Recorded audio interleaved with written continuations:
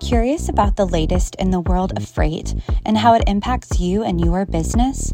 Dive into our exclusive release of the U.S. Bank Freight Payment Index. Gain deep insights from the billions of transactions they handle each quarter.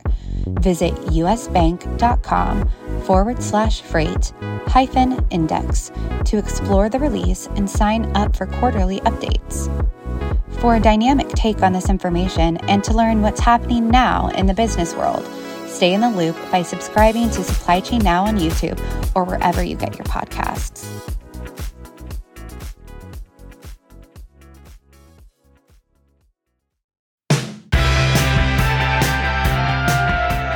Welcome to Supply Chain Now, the voice of global supply chain.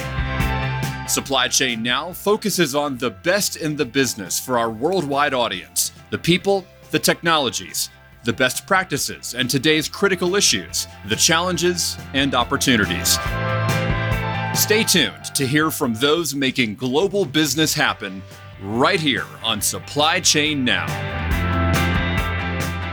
Hey, good morning, good afternoon, good evening, wherever you are. Scott Luton and Greg White with you here on Supply Chain Now. Welcome to today's live stream. Greg, how you doing today? Quite well, thank you, Scott. I am out here in the field of supply chain. You have been on assignment a good bit here lately, but so it's good to have you back in the saddle down there in beautiful coastal South Carolina. And we've got a jam-up show here today. Greg, you ready to go? Yes, I came back for 1.5 days to the lovely Atlanta area for two reasons. Yeah. One, to see my daughter and my granddaughter on her first birthday, which was Saturday, which was fun. Got to see the in-laws and a bunch of my daughter's friends that I hadn't seen for a long time. Watch her smash her face into the cake and all that and smear it all over her dad, which was hilarious. Got it on video, but that's just, internal. We'll watch it later. And then had the greatest wings in the history of Earth. Billy's Chef at Old Town. So I had forgotten how much I love these things. So as much as they try hard here in the low country of South Carolina, good wings are not a specialty. Seafood's great. But Old Town, the owner happens to be my next door neighbor. He invented this flavor of wings that is lemon pepper, ranch dressing, and hot sauce all together. Man. And it is spectacular. It's the best flavor of wings ever. And they only use the number one jumbos, which are the big, meaty ones. Even now. Sold. So let's do, I look forward to joining you next time you're here in the Atlanta area for some wings at Old Town. All right. I'm going to mark that down. Write that down. But hey, speaking of big things to savor and enjoy, we've got a jam up edition of the Supply Chain Buzz here today, where Greg, as always, we walk through some of the leading stories and developments across really global business. And today, Greg, we've got back by popular demand. We've got Mark Holmes with InterSystems joining us around 12:25 p.m. Yeah. So, Greg, should be a great show, right? Well, it better be, or we're going to be in big trouble with the boss. That's right.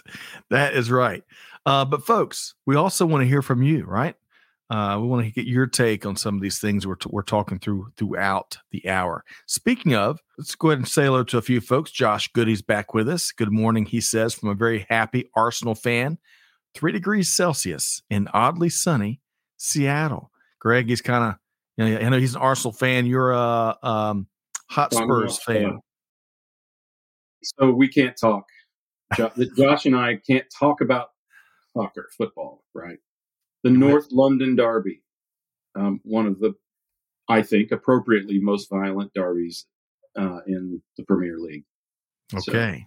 So, well, we'll talk. We'll leave soccer alone, football as it is. Unless we're talking about Ted Lasso, Scott, which is coming out soon. The third season is coming out soon.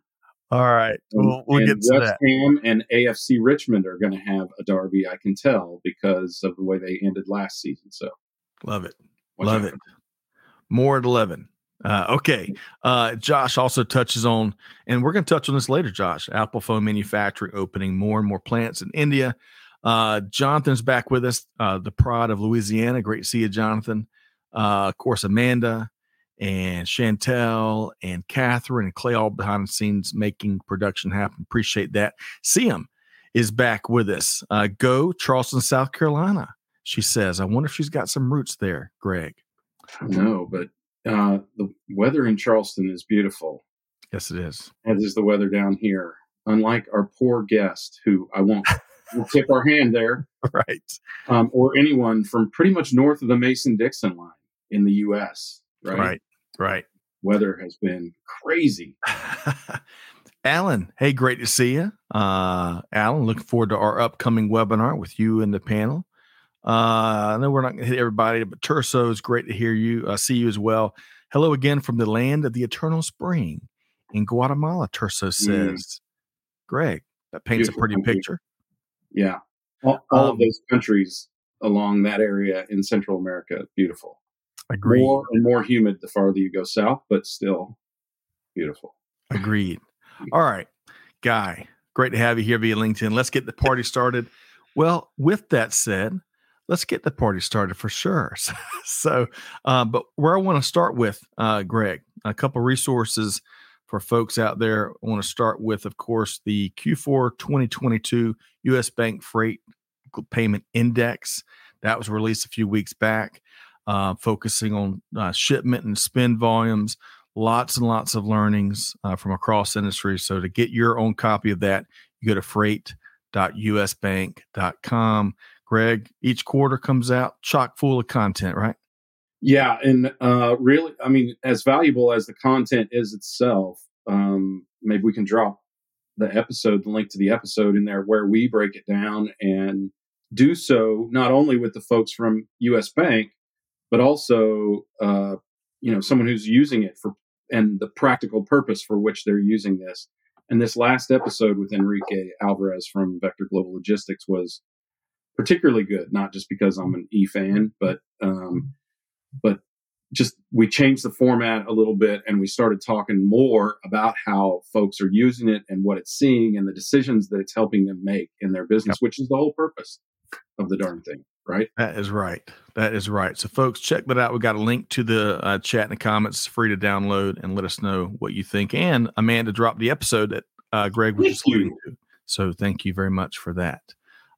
Speaking of, Catherine says, not to brag, but it's been beautiful in the Blue Ridge Mountains the past few days. I bet it has. I meant to ask her that before we went on the air. So I'm still making evaluations for where to spend the heat of summer. It's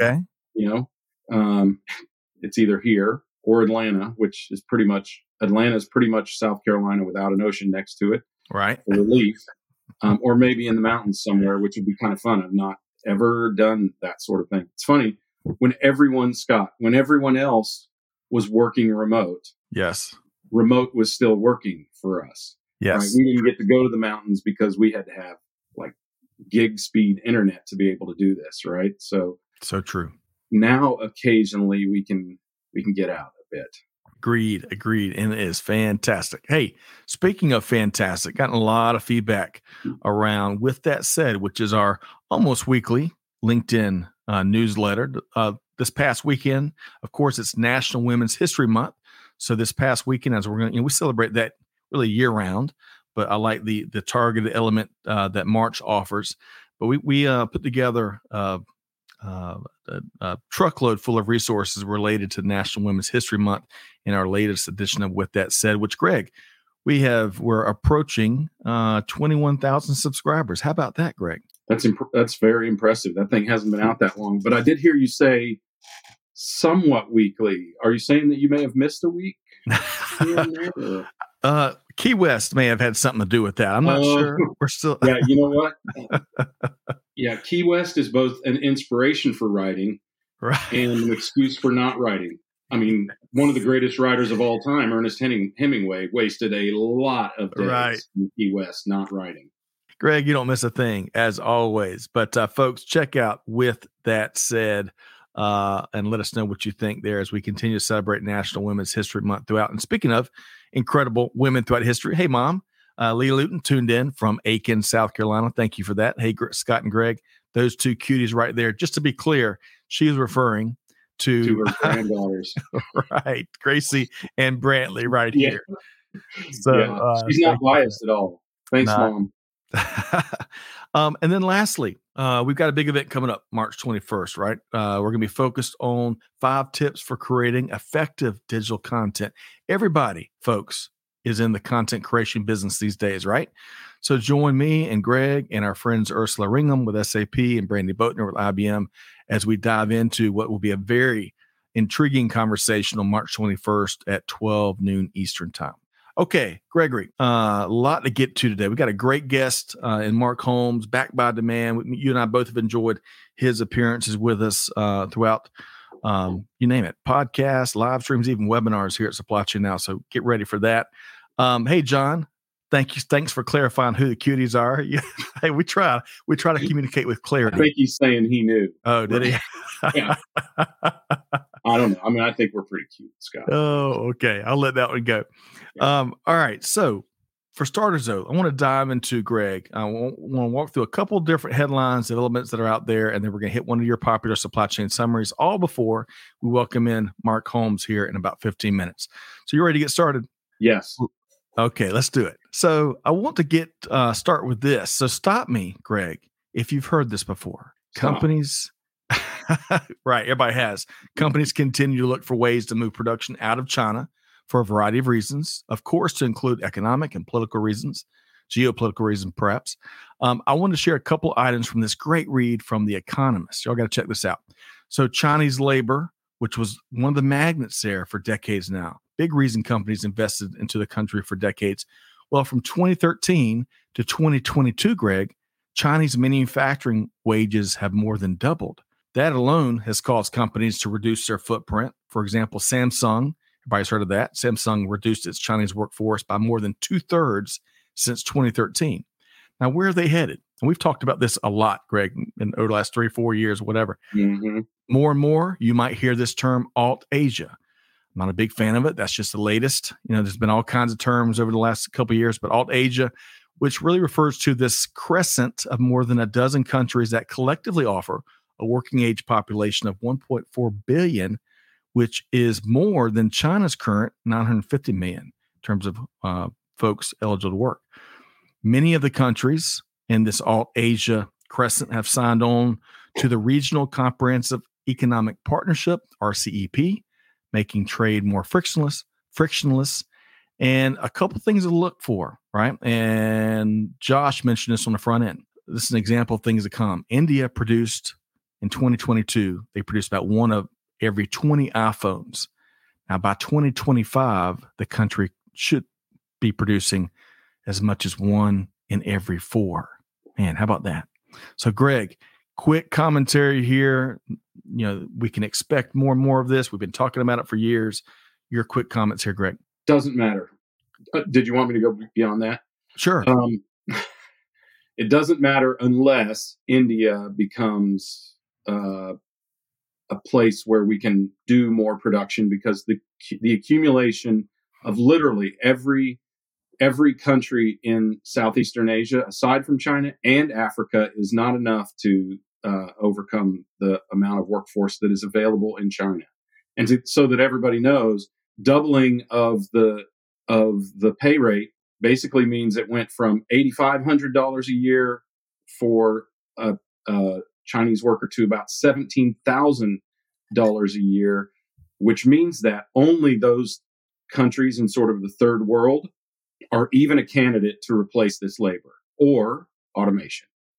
So we are stuck with China for a good long while, because it's a long way to having the infrastructure in India to be able to do that, and it's the only plausible nation on the face of the entire planet to even take up a significant fraction of the labor, or to produce a significant fraction of the labor that China does. And their problem with slavery is exponentially greater than the problem with slavery in China. Excellent comments. So a lot of things to overcome there. That's right. And most folks don't know that China was the globe's biggest automation market in 2022. Good point. Right? And if I read something really quickly earlier today, coal power, a lot of folks have a lot of different takes on coal power. Well, the Chinese government was approving new coal power plants, as many as 2 per week last year. So those are some constraints that other markets won't have when it comes to energy and easier, cheaper energy. So, Greg, excellent commentary. I appreciate that. For the sake of time, I'm going to move into the second, talking of energy, right? I want to move into the second article really quick. Now, this comes to us from our friends at the Wall Street Journal. So we're going to shift from Asia to Europe. Not long after Russian forces invaded Ukraine over a year ago now. So tough to believe that. A year ago, Russia largely cut off its flow of gas exports to Europe, triggering quite a crisis that some say is unprecedented. As this WSJ article reports here, the U.S. liquefied natural gas industry, LNG, is where much of Europe has turned to, as exports of U.S. LNG has more than doubled from 2021 to 2022. But as with much of our world, Greg, as I would argue, the supply chain behind the LNG industry is more than intriguing, more than fascinating. Check out this line from this Wall Street Journal article. Quote, "But before an American molecule of gas can be burned by a power plant in Italy, used to cook in Spain, or produce fertilizer in Germany, it has to be pumped out of the ground, treated, piped, chilled, loaded onto a ship, sailed, and then converted into gas again," end quote. The U.S. gas industry's liquefaction, say that 3 times fast, liquefaction capacity stands at about 13 billion cubic feet of gas a day. New facilities being built should raise that to some 23 billion cubic feet, just almost doubling of gas a day by 2030. And one little local note, Greg, I wasn't aware of this. Elba Island down the Savannah area, we all know that the ports of Savannah and all they've grown, but Elba Island in particular plays a big part in the LNG industry. So, Greg, your quick thoughts there. Wow. I mean, the issues and opportunities with this are far ranging. Unfortunately, the U.S. natural gas companies and infrastructure have been discouraged from investing because most of the natural gas companies are also other fossil fuels, right? Like oil. And there's a lot of discouragement in terms of that. Higher prices will help, but those higher prices will also be reflected in the States because as we ship more of that offshore, that there's less oil here for us to use in the States, and the refining process is substantial. So it's going to be a really interesting shift. And honestly, I think it's an interim solution until someone finally destroys the rogue government in Russia and puts a more, what do I want to say, more of a I don't know, fair-minded human. Human would be good. That's good, Scott. Leader in place. Then this will continue to be the case. Look, if there's anything that America's dithering on this invasion of Ukraine has done, it is emboldened Russia and China to use not only natural resources, but also supply chains as a weapon to cripple the rest of the world. And we've seen the impact that it's had on the States, in Europe, Africa, Southeast Asia, elsewhere. And until we show them that we're not going to allow them to do it, and there's really only one way to do that, unfortunately, they're going to continue to do it. And in fact, it's going to your point, Scott, to go just briefly back to the previous story, which is automation versus labor. Remember that China controls 95% of materials and core products that are required for automation and many technologies like laptops and phones and that sort of thing. So the world runs through China right now, and China is using Russia as a proxy to see how the rest of the world, and particularly the U.S., will respond to their inevitable and soon occurring invasion and reclaiming of Taiwan. So we have to do something. Our dithering on this is a big problem today and will be a bigger problem in 5 and 25 years. Yep. Thank you, Greg and SCM. Yes, Greg keeps it real, always keeps it real. I share that sentiment with you. And folks, give us your take. Amanda's dropping a link to these articles there in the chat. Let us know what you think. Really quick, before we move into one of Greg's popular supply chain commentaries or TikTok edition maybe of his supply chain commentary, I want to share. There's a way. I think you're dancing there, Greg. There's a way you can help though. Putting all of what Greg's analysis and what the story and a lot of the bad stuff that's taking place. There's a way you can help. So we've been supporting this Leveraging Logistics for Ukraine initiative for about a year now, and led by Vector Global Logistics, over 670,000 pounds of humanitarian aid have made it to folks in need in Ukraine and Poland and elsewhere. But it's driven by these monthly planning sessions. The next one is tomorrow, March 7th at 11 a.m. Eastern time. You don't have to give. You don't have to talk. You can just show up and kind of get a sense of what goes on. But we'd welcome you. We've dropped a link to joining us in that planning session in the chat, and we hope you do just that. Okay, Greg, before we turn over to you, I'm looking forward to hearing your take on not just Amazon, but a lot of stuff going on in the warehousing industry. I want to say a quick hello, Jose. Great to see you. Love your good work. Supply chain logistics over coffee. And hey, Gino is back with us. Gino, great to see you here today from Northern Alabama. We're overdue for a catch up. Okay, Greg, got a couple minutes here before Mark Holmes joins us with InterSystems, and looking forward to our chat there. But the hits keep on coming.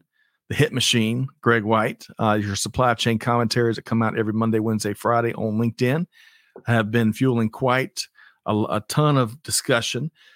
I picked one of your last ones from, I think it was last week, as you were talking about what is going on related to Amazon, some of the good news and bad news there, and how maybe they're just like the poster child for what the rest of the industry is dealing with. Tell us more. Yeah, well, what happened is they closed and have delayed a number of facilities, hundreds of them, frankly. It's an indicator of where I think warehouse real estate is going, right? We got really excited when everybody got online and started buying more and more online and started throwing up facilities everywhere and converting facilities and that sort of thing. Of course, Amazon has always had a very aggressive process of adding infrastructure to their supply chain since they were failed by the usual suspects in 2014 and again in 2017. They have been trying to build their own logistics network so that they are not dependent on UPS and FedEx and even the Postal Service. So they are, like so many things with Amazon, this was kind of a hit piece on Amazon.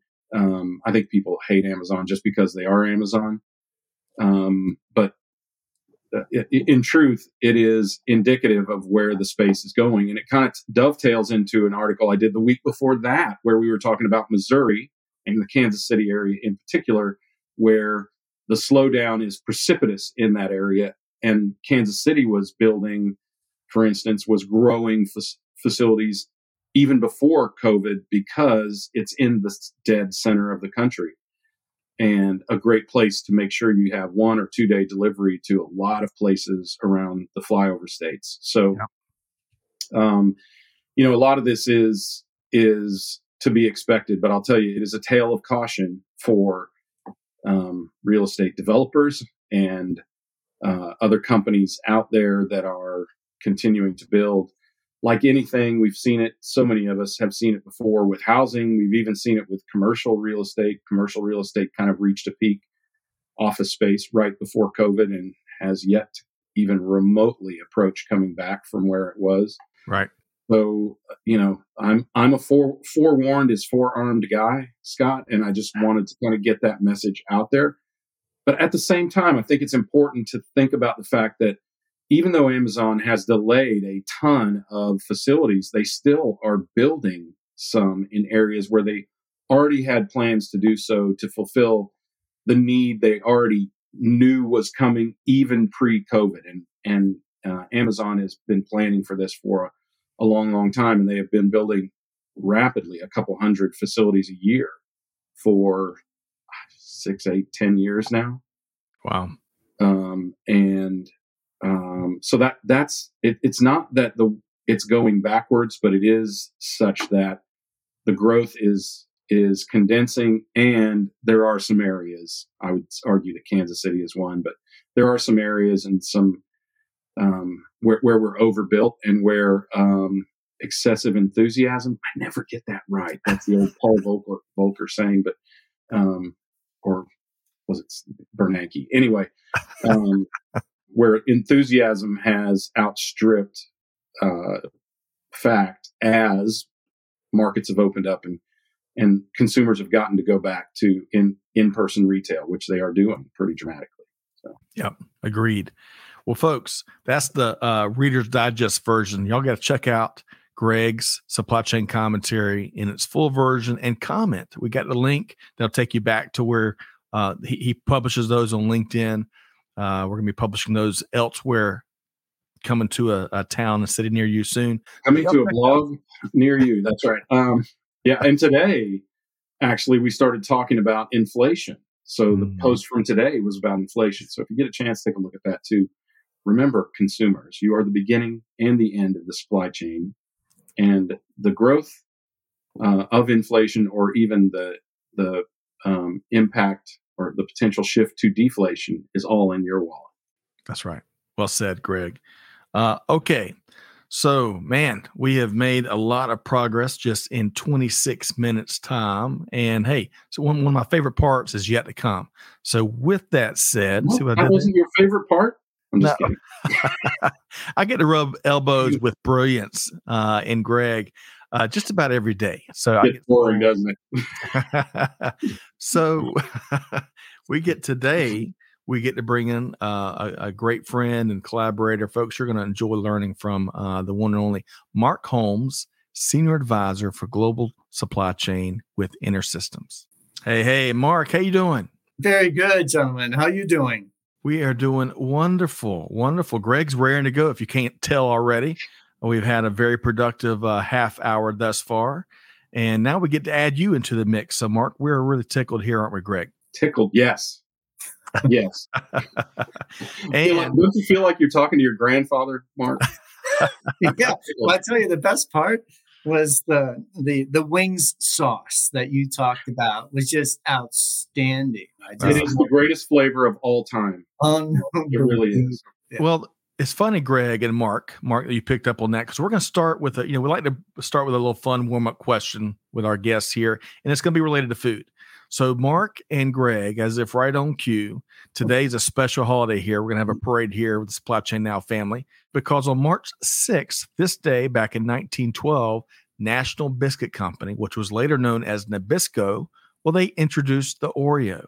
So Mark, I want to start with you, and I'm going to ask Greg the same.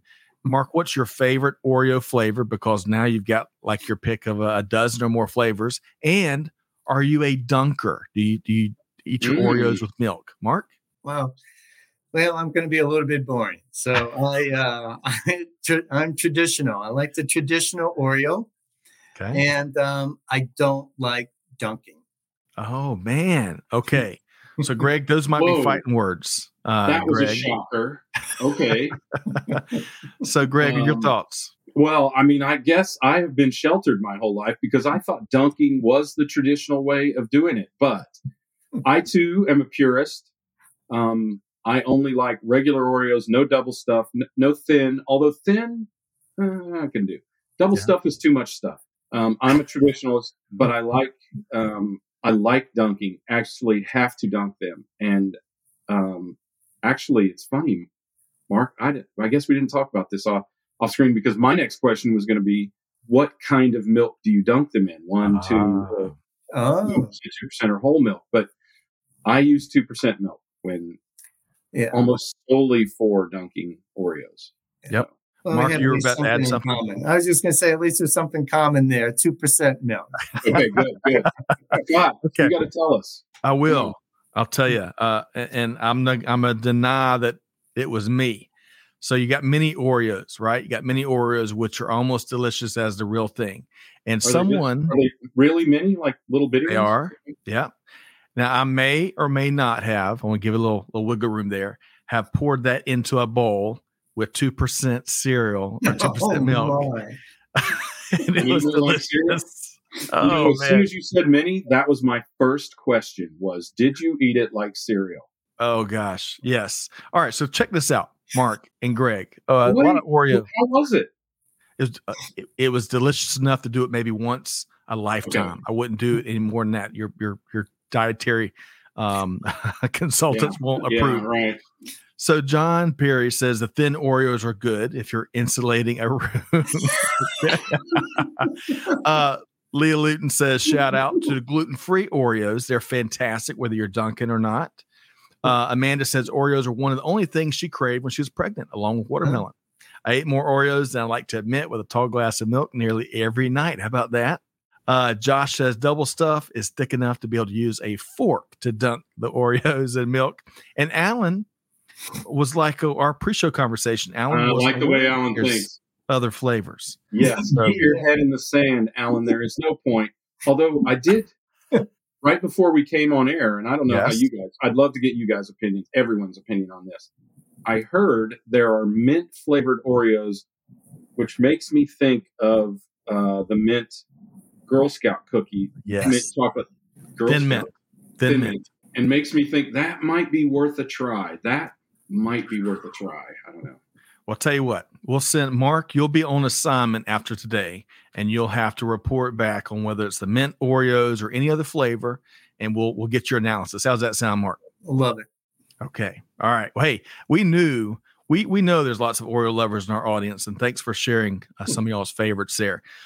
Greg and Mark, we got a lot of work to get to, and I want to start with this first article here.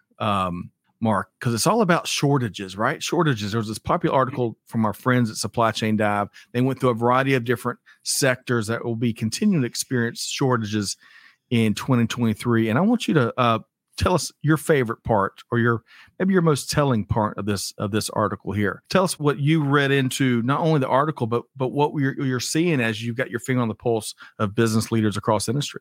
Yeah, thank you. Yeah, it talked about 4 goods facing a tight supply. And if you go into it, it talks about food is one category, lithium and electric vehicle components was a second, pharmaceuticals was a third, and then semiconductors was the fourth. But I just want to hone in a little bit on the food and on pharmaceuticals to kind of get to a point overall. Yep. And I think, look, it's interesting because we did something similar about a year ago, all 3 of us. And we were talking about disruption. A lot of people were saying, you know what, is disruption, I think it's just going to go away at some point. And look at us now. There's this whole article is all the way through 2023. And I'm sure well into 2024 and beyond, we're still going to see disruptions. And when you go through the article, it talks about, continued geopolitical, environmental turmoil, localized demand surges that's going to cause localized stockouts. It goes on. It gives names of companies. In fact, one happened to me about 2 weeks ago. It was Chick-fil-A. Chick-fil-A, I'm going to read quote in here. Chick-fil-A, for instance, told customers that some items may be unavailable or prepared differently. I went in, and I'm a big Chick-fil-A fan. I went in, it just, again, I guess I'm a traditional type of guy, right? So the traditional, like the Oreo, I go in, I want the chicken sandwich.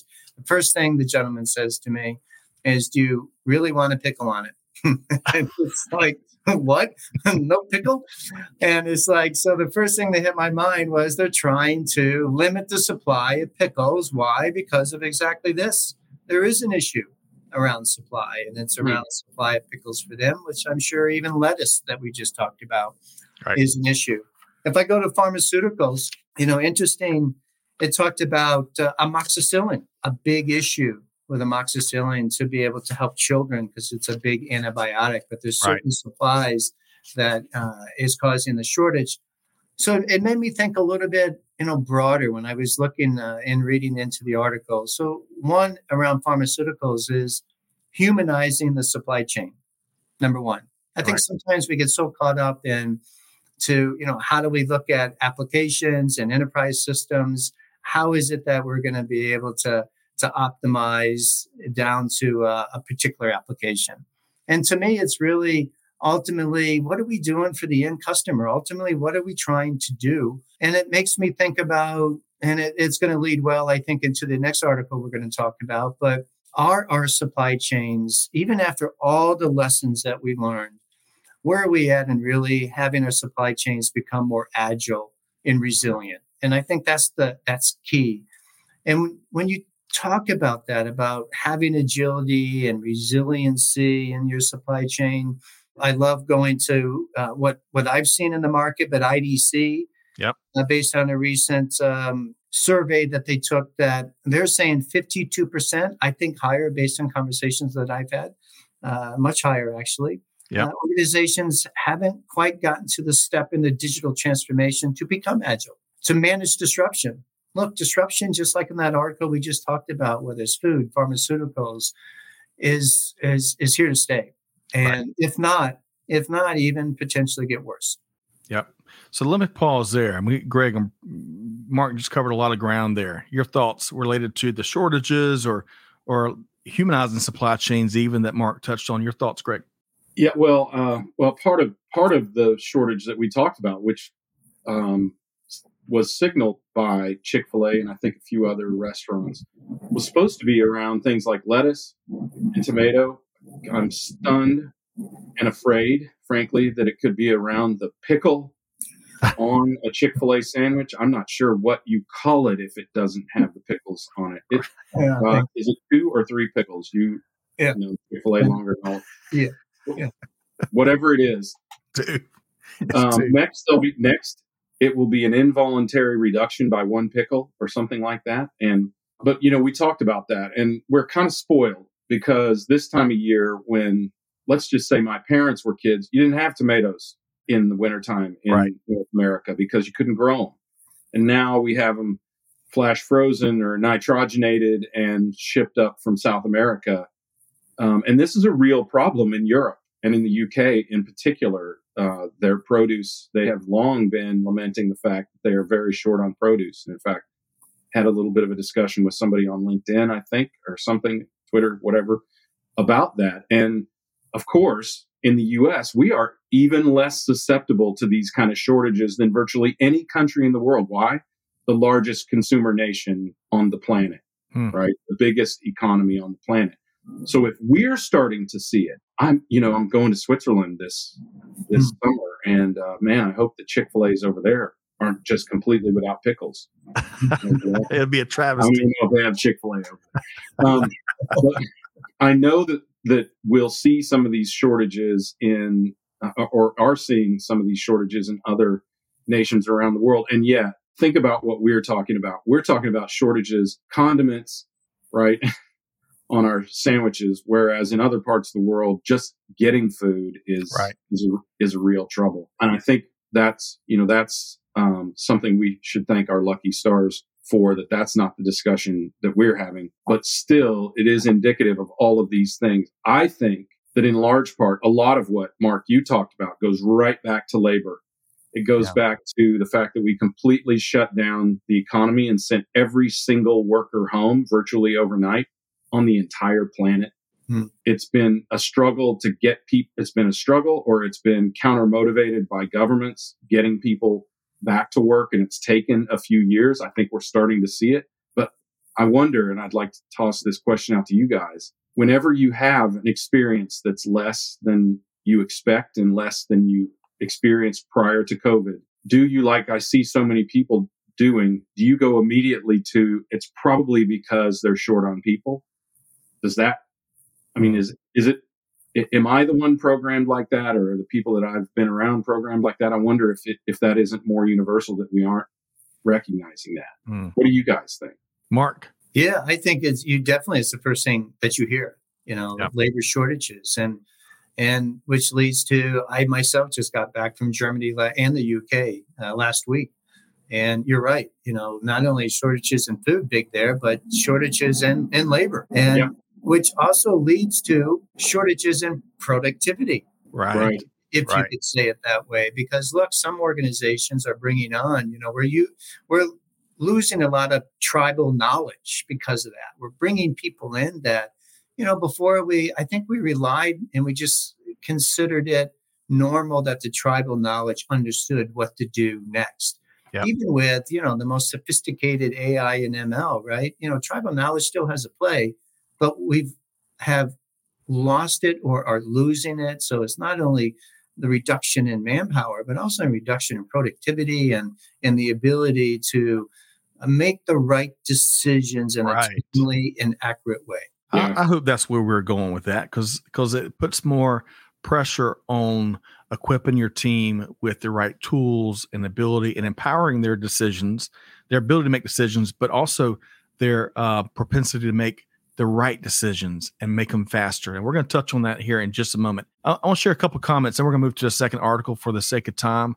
The first one goes back to our Oreo discussion where Liz says she just bought double stuffed over the weekend. I want to do a poll around whether they're less stuffed. I swear they had 25% less.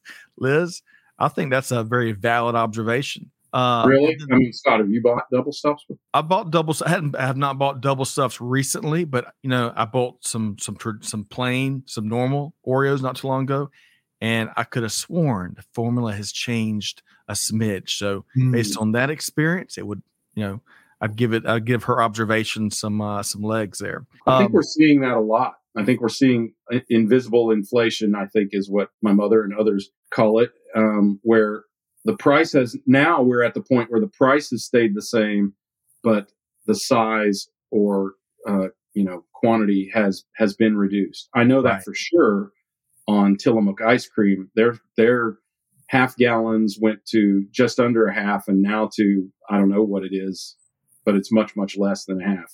Yes. And there are other examples of that. My wife said that the fish sandwich at Ted's, that's where we went for dinner Friday, Scott, has gotten smaller. And a lot of times the people in the store don't notice, but our waiter said, yeah, absolutely. It has absolutely gotten smaller. Don't know by what fraction, but I think we're seeing a lot of that. Shrinkflation. Thank you, Gene. That's it. Yep. Yeah. I'm with you. Well, one of the places I would perhaps, a little segue here, Mark and Greg, that we're not seeing as much shrinkage is that's in our inventory levels of cross industry. Now, I want to dive into this article here because it talks to us again from our friends at Supply Chain Dive, where they're talking about a popular athletic retailer, Under Armour, needs to lose a few lbs when it comes to their swelling inventory. And I've got this graphic teed up right here. So, Mark, I can't wait to hear your take here. And of course, we'll loop in Greg as well. So, Mark, tell us more here. Yes, another interesting what's happening with them, but not just Under Armour. I just, it was the article that just caught my eye when I was reviewing it. But it talked about definitely inventories went down during COVID, but now they're starting to become an issue, increasing. And even though efficiencies, it goes on, the article talks about supply chain efficiencies, which is good, positive, but inventory levels are increasing. And then it talked about further on that it said, well, maybe it's normalizing the way it was in 2017, 2018, 2019.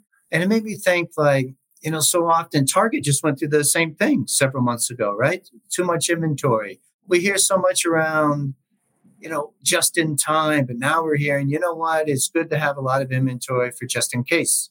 We're hearing that. But does it have to be?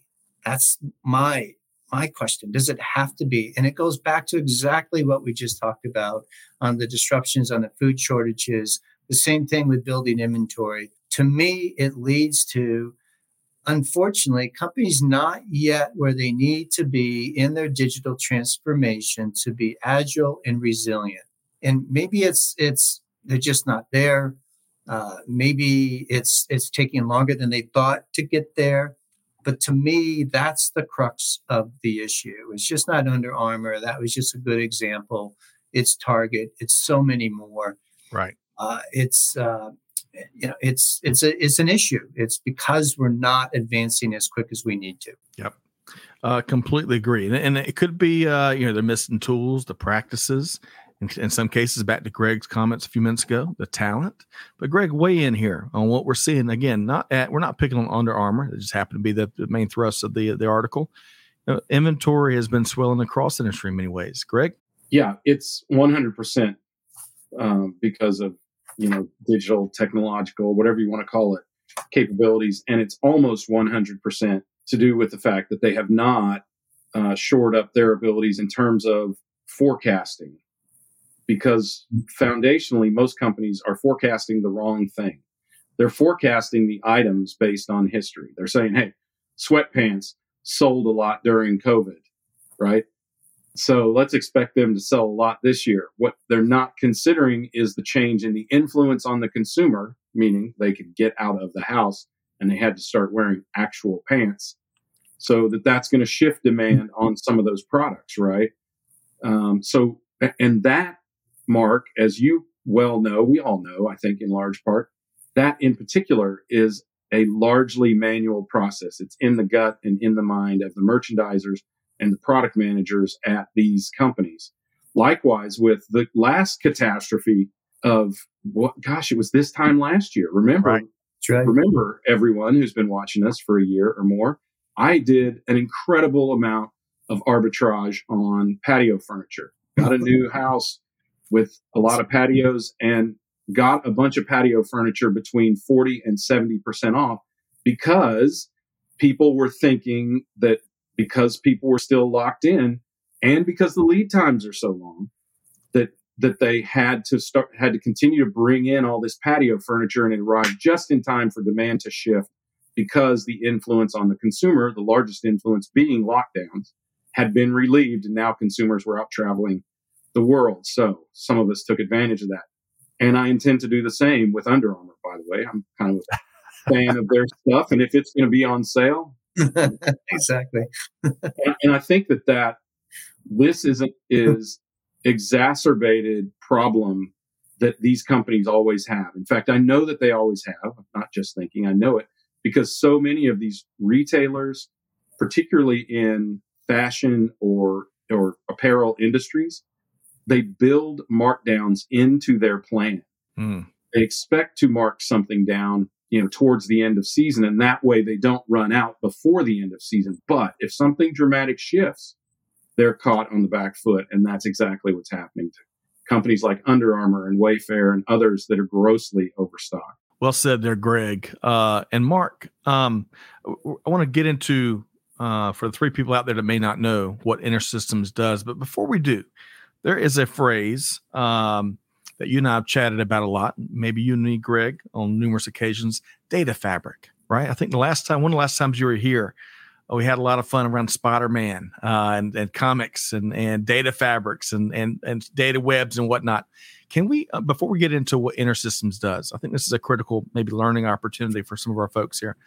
Can you just define what we're talking about when it comes to data fabric and then roll right into what InterSystems does out in the industry? Yeah, sure. So data fabric, look, the concept has been around for a while on what it is. It's an architecture. It's an architecture of being able to build out data that is scalable. It's more real time. It's more accurate. There's when you get into it, and it's something we won't get into now, but when we get into our next conversation later on, but the concepts of harmonizing and normalizing data, security, the ability to, in a very efficient and scalable way, to grab data and then be able to ingest it, not create another data warehouse or a data lake, but ingest it. Yeah. And then what we've coined, to your point, and this be a nice lead into what you just said of more of what we're doing, is that our data platform is an underpinning of data fabric, but we've taken it one step further to a smart data fabric, meaning with embedded analytics, embedded ability of AI and ML, with embedded interoperability that helps you with taking your processes, your business processes, and digitizing them into the platform. And so that architecture allows you to very, very efficiently and in a scalable way to be able to get to ultimately actionable insights. And so if I were to sum up what we do in a very succinct, short way, Yep. is that, I like you alluded to it earlier, the connected tissue, right? I really like that. Love that phrase. Yeah, we're not an application, right? We're not an enterprise system. We complement and we help get that final 20% of optimization because we're that connected tissue, bringing that disparate data together, sensing supply chain disruptions in real time, and then turning them into prescriptive insights. And we can do that because of the 4 embedded technologies that we just alluded to. So we're bringing in, we're integrating the data in any form, any format. We're then ingesting the data at rest so that we can then analyze it with embedded analytics and then embedded interoperability so that all 4 are working together as one capability to get to better insights, which will help the line of business make those sustaining, confident decisions. Yes. Okay. So, Greg, before I get your take on what Mark just walked through there, we talked earlier about the human factor at play across global supply chains. Even in this tech world, we still rely on the human factor, right? But as we all talked about, we got to empower them to be able to make decisions, better decisions, more timely, and give them tools to do so. And then one last point, Mark mentioned actionable insights. Well, Greg, as I toss it to you, if insights aren't actionable, it really cuts down on the value of those said insights, right? Greg, you weigh in on here and what Mark just walked us through. Yeah, that's exactly the thought that went through my mind is what is the point of an insight if it's not actionable, right? I mean, I think sometimes think about what people complain about the most in their work. It's sitting through meaningless, goalless meetings where someone reads a report that they could very easily read on an email or something like that. And there is no action from it. It's just a notification of, as I used to say when I was in the biz, when I was still a practitioner, this is how you hurt the company yesterday. Thank you very much for that. What am I supposed to do with that? Actionable insights allow you to do things either to say, hey, here's what went wrong. Here's why it went wrong. Here's what we can do about it in the future. Or better yet, actionable insights are preemptive, right? Before anything goes wrong, or predicting that something could go wrong, or responding to a potential delay and allowing you to make provision for alternative modes of attack before it causes a real problem. So, actionable is all that matters, right? Love that. Yeah, just to add to what Greg just said is, to me, oftentimes we talk about accelerating time to value, right? So we're, with so much disruption, we just went through it, right? We just went through, they cross sectors. Think about it. Retail, pharmaceutical, the consumer goods, disruptions are here to stay for sure. And globally, right? And we have a global supply chain. Supply chain is global. But the point is how can we accelerate time to value with better decisions? It's I think we could sum it up to that. Yes. Okay. We're going to offer a couple resources to make sure folks know how to connect with Mark Holmes. Gosh, me and Greg and Mark, we could talk for the next several hours about this. And I bet with a lot of folks in the comments. I want to share just a couple, though.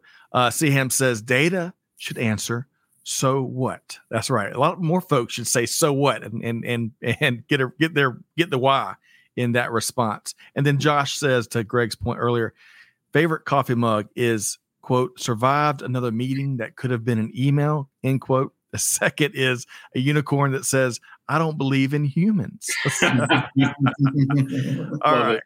Good stuff there. All right. So, Mark, now that we know what InterSystems does, at least in a nutshell, and, Greg, as we both know on Mark's earlier appearances, I think his inbox filled up with folks wanting to kind of learn more from him. And I'm sure Mark embraces and encourages that. But you brought a cool resource here that I want to share with folks. Kind of a resource library, resource center. And tell us more about what's here, this link that we're going to be dropping in the chat in a moment. Why should folks check that out? Yeah, so it's a very concise, it's only a couple pages long. It's a brochure, but it talks about our category of use cases that we focus on. It's not 1 or 2 or 3 or 5 particular use cases. It's a category of use cases like demand sensing and forecasting, like you talked about, Greg, right? Ultimately, we have to have better ways to sense demand, but better forecast, whether it's on the supply side or demand side, but also supply chain orchestration, because when you go to the site, you'll learn more about what we do, but supply chain orchestration, becoming that agile supply chain, it could be something It's as complicated, if you will, as coming up with an ultimate control tower to help you manage the business. But it also talks about how we optimize fulfillment and ultimately being able to get that to that ultimate near perfect on time in full. But as you know, fulfillment can be into manufacturing, it can be into retail, first mile, last mile, in between, or along the entire end-to-end supply chain. So this very short, concise brochure gives you a little bit of background of what we do in those areas. Wonderful. And we dropped a link to that in the chat. Y'all check that out. Mark, if they've got questions, and Greg, I'm going to get your final key takeaway once Mark departs here on this Monday, March 6th edition. Oh, we're going to talk about him behind his back. We are. It's one of my favorite parts. But just kidding. Mark, I know 25 minutes or so isn't nearly enough time to talk about what you and your team are doing out there in industry. We got a link to that resource. How can folks connect with you after your appearance today? Yeah, two ways. I would go to either www.intersystems.com, go into the website, by all means, jump into the supply chain section. You'll be able to get to the article that we just talked about, plus so many more. A lot of our use cases, too, are successful case studies of what we've done around a particular business outcome that the ultimate organization was looking for. Or LinkedIn. I'm a big LinkedIn fan. I'm very active on it. I'm very proactive with it. And if you send me a note, love to follow up with you. I'm with you. And we're going to drop Mark's LinkedIn profile there, one click away, right there in the chat as well. Mark Holmes, really appreciate all that you do. We enjoy your thought leadership and the conversations we've had here. So have a wonderful rest of your week, Mark Holmes with InterSystems, and we'll see you again really, really soon. Thank you very much. You bet. Fun as usual. That's right. Thanks, Mark. All right. Bye-bye. Take care. Man, I tell you, Mark, I really enjoy those conversations. We've been fortunate to have him here, and then we've been out with him out in industry at Gartner events and other things. And it's always just so easy for anyone to understand, Greg, simplifying things. I want to get your take though. He mentioned the connective tissue. And I think one of the things we may not have mentioned, he may have alluded to at the end of his answer, is when it comes to connective tissue, it's not just about empowering the people with better information they can act on and make better decisions in a timelier manner. But in these days, when you've got 1,000 different technologies that make up, how your team does business, it's getting those technologies to work better together in the sandbox, so to speak. And maybe we'll touch on that in Mark's next appearance. But despite it all, Greg, I mean, you are you're the guru. I consider you a technologist and a guru. Tell us, based on what Mark shared here today, what's one thing that folks gotta leave this conversation with front in mind?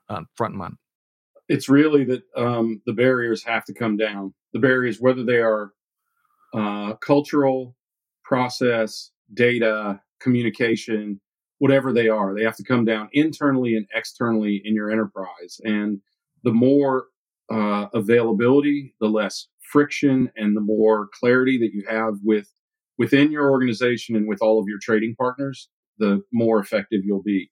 Mark made a good point, and that is that, the geopolitical space and disruptions will continue. Hey, look, they've always been here.